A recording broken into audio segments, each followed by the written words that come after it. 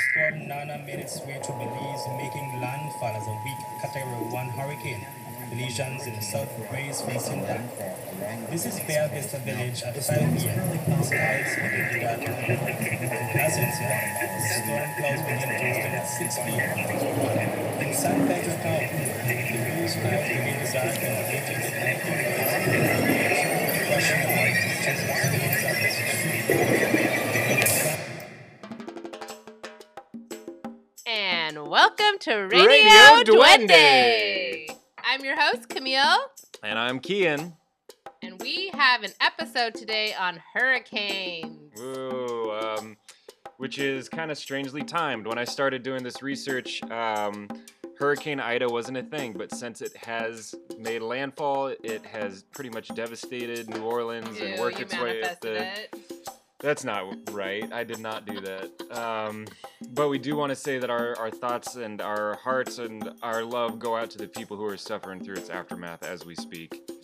Crazy pictures, and so many displaced people. Yeah, so this is an episode on hurricanes. The United States just got hit by one, and our thoughts and prayers and love go out to those people who are going through it right now. In podcast news, we've got a Radio Duende Instagram that you guys can follow if you're interested, and it is at Radio Duende, RADIODUENDE, on Instagram, and you can see worm one updates. post. Yeah, our one post about worms so far. Another news, we've got a Spotify playlist that I created called Radio Duende Calypsonian Invasion, which is all about it's the kind of a timeline of Calypsonian music that I talked about in that episode. So if you enjoyed that and wanted to hear what I was talking about, you can find it on Spotify. Just look up my name, Kian Eggett,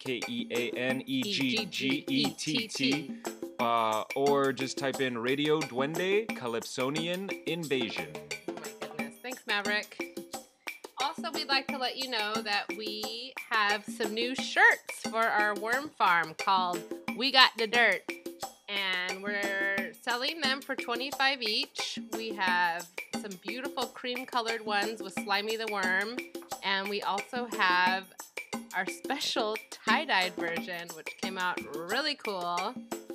We have smalls, mediums, and larges. I wear a small. Kian, you wear a... I wear a large.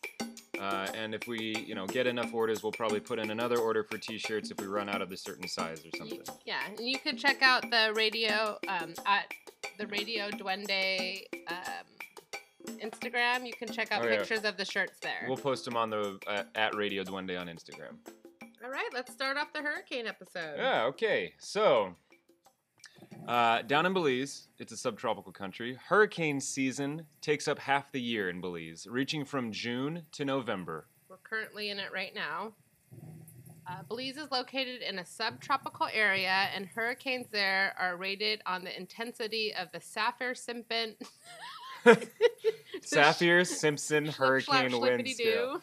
Let's try that one again. Say it 3 times. You say it. Saffir-Simpson. Saffir with an S. Saffir. Saffir-Simpson Wind Scale, which is named after its creators. The scale measures a hurricane's average sustained winds over a minute period and ranks them on a scale of 1 to 5. Category 1 hurricanes have wind speeds from 74 to 95 miles per hour. The average speed of a motorist on an LA freeway. Category 2 hurricanes have wind speeds that range from 96 to 110 miles per hour. We're looking about the speed of a professional baseball player that can throw a fastball. So that's in case you couldn't understand, that's about the speed a professional baseball player can throw a fastball. Category 3 hurricanes have wind speeds 111 to 129 miles per hour. The speed of a skydiver's terminal velocity as they fall belly to the earth. Category 4 hurricanes range from 130 to 156 miles per hour. About the speed of a stock car racer or an amazing golf swing with a good driver. And anything greater than 157 miles per hour is deemed a Category 5 hurricane. You don't want to be there. Belize began to keep record of its hurricanes in 1851, and since then, only 2 Category 5 hurricanes have struck the country. Hurricane Janet in 1955 and Hurricane Dean in 2007. Both with wind speeds clocked at 175 miles per hour. Janet, the most severe storm to hit Belize on record until nearly 50 years later, destroyed about 90% of the buildings in Corozal. That's where my grandma lives.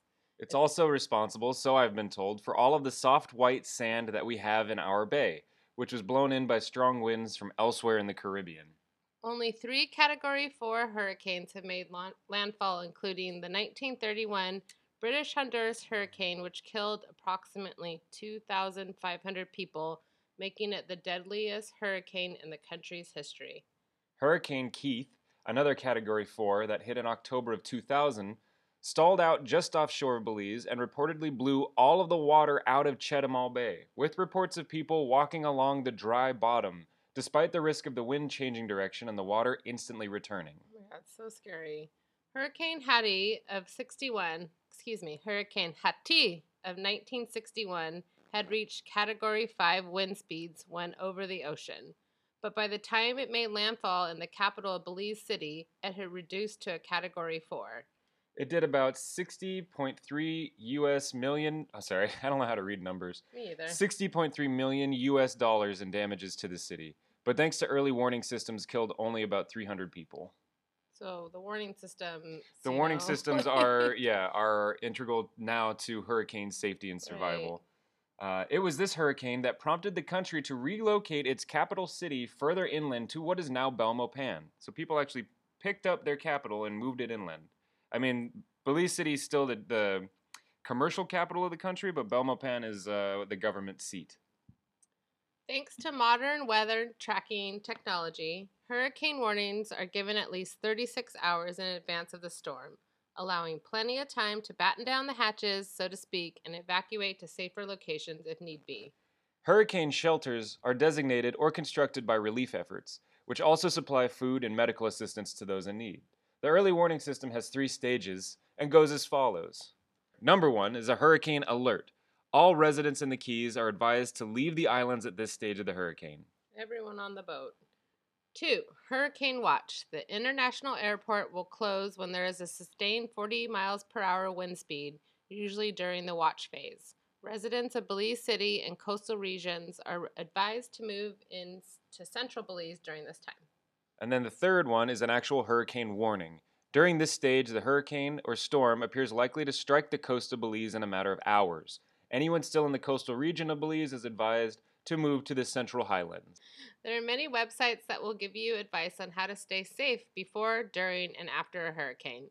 The best, in my opinion, is being that of the Red Cross. Yeah, go to their website for tips and tricks as far as preparation, such as duct taping your windows so they don't blow in, putting boards over them so they're protected, keeping all your canned food and stuff in a place that is unlikely to flood, like getting it up out of the basement, packing a bag full of clothes, getting ready to leave, having emergency plans with your family in case you get separated. I mean, all this stuff is useful in any sort of disaster situation, but the most common disasters down in Belize are hurricanes.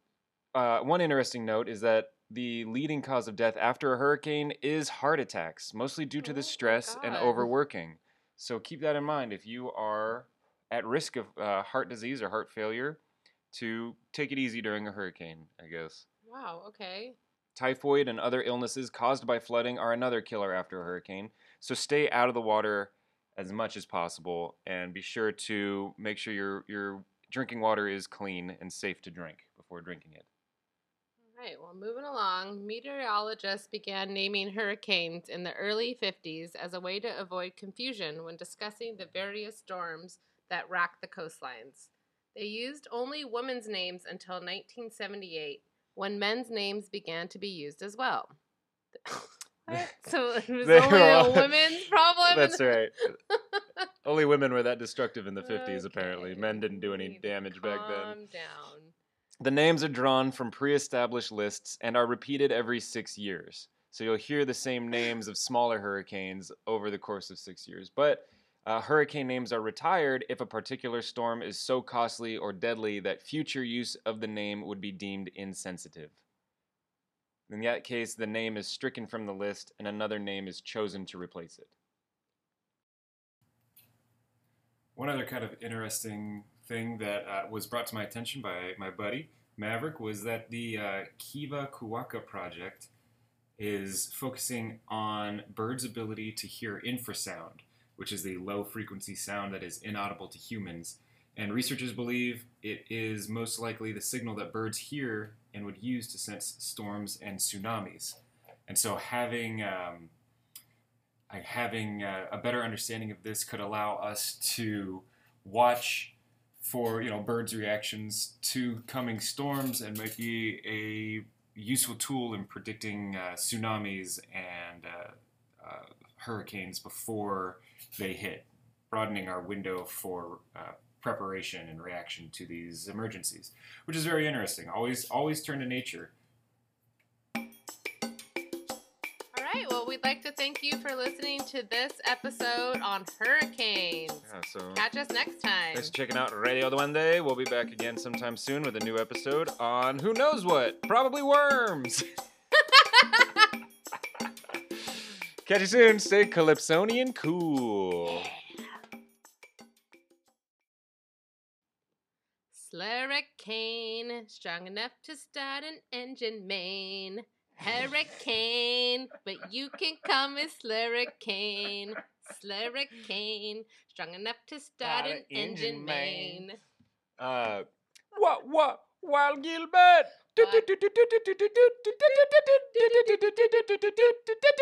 Water come in my room. You sweep out some with a broom.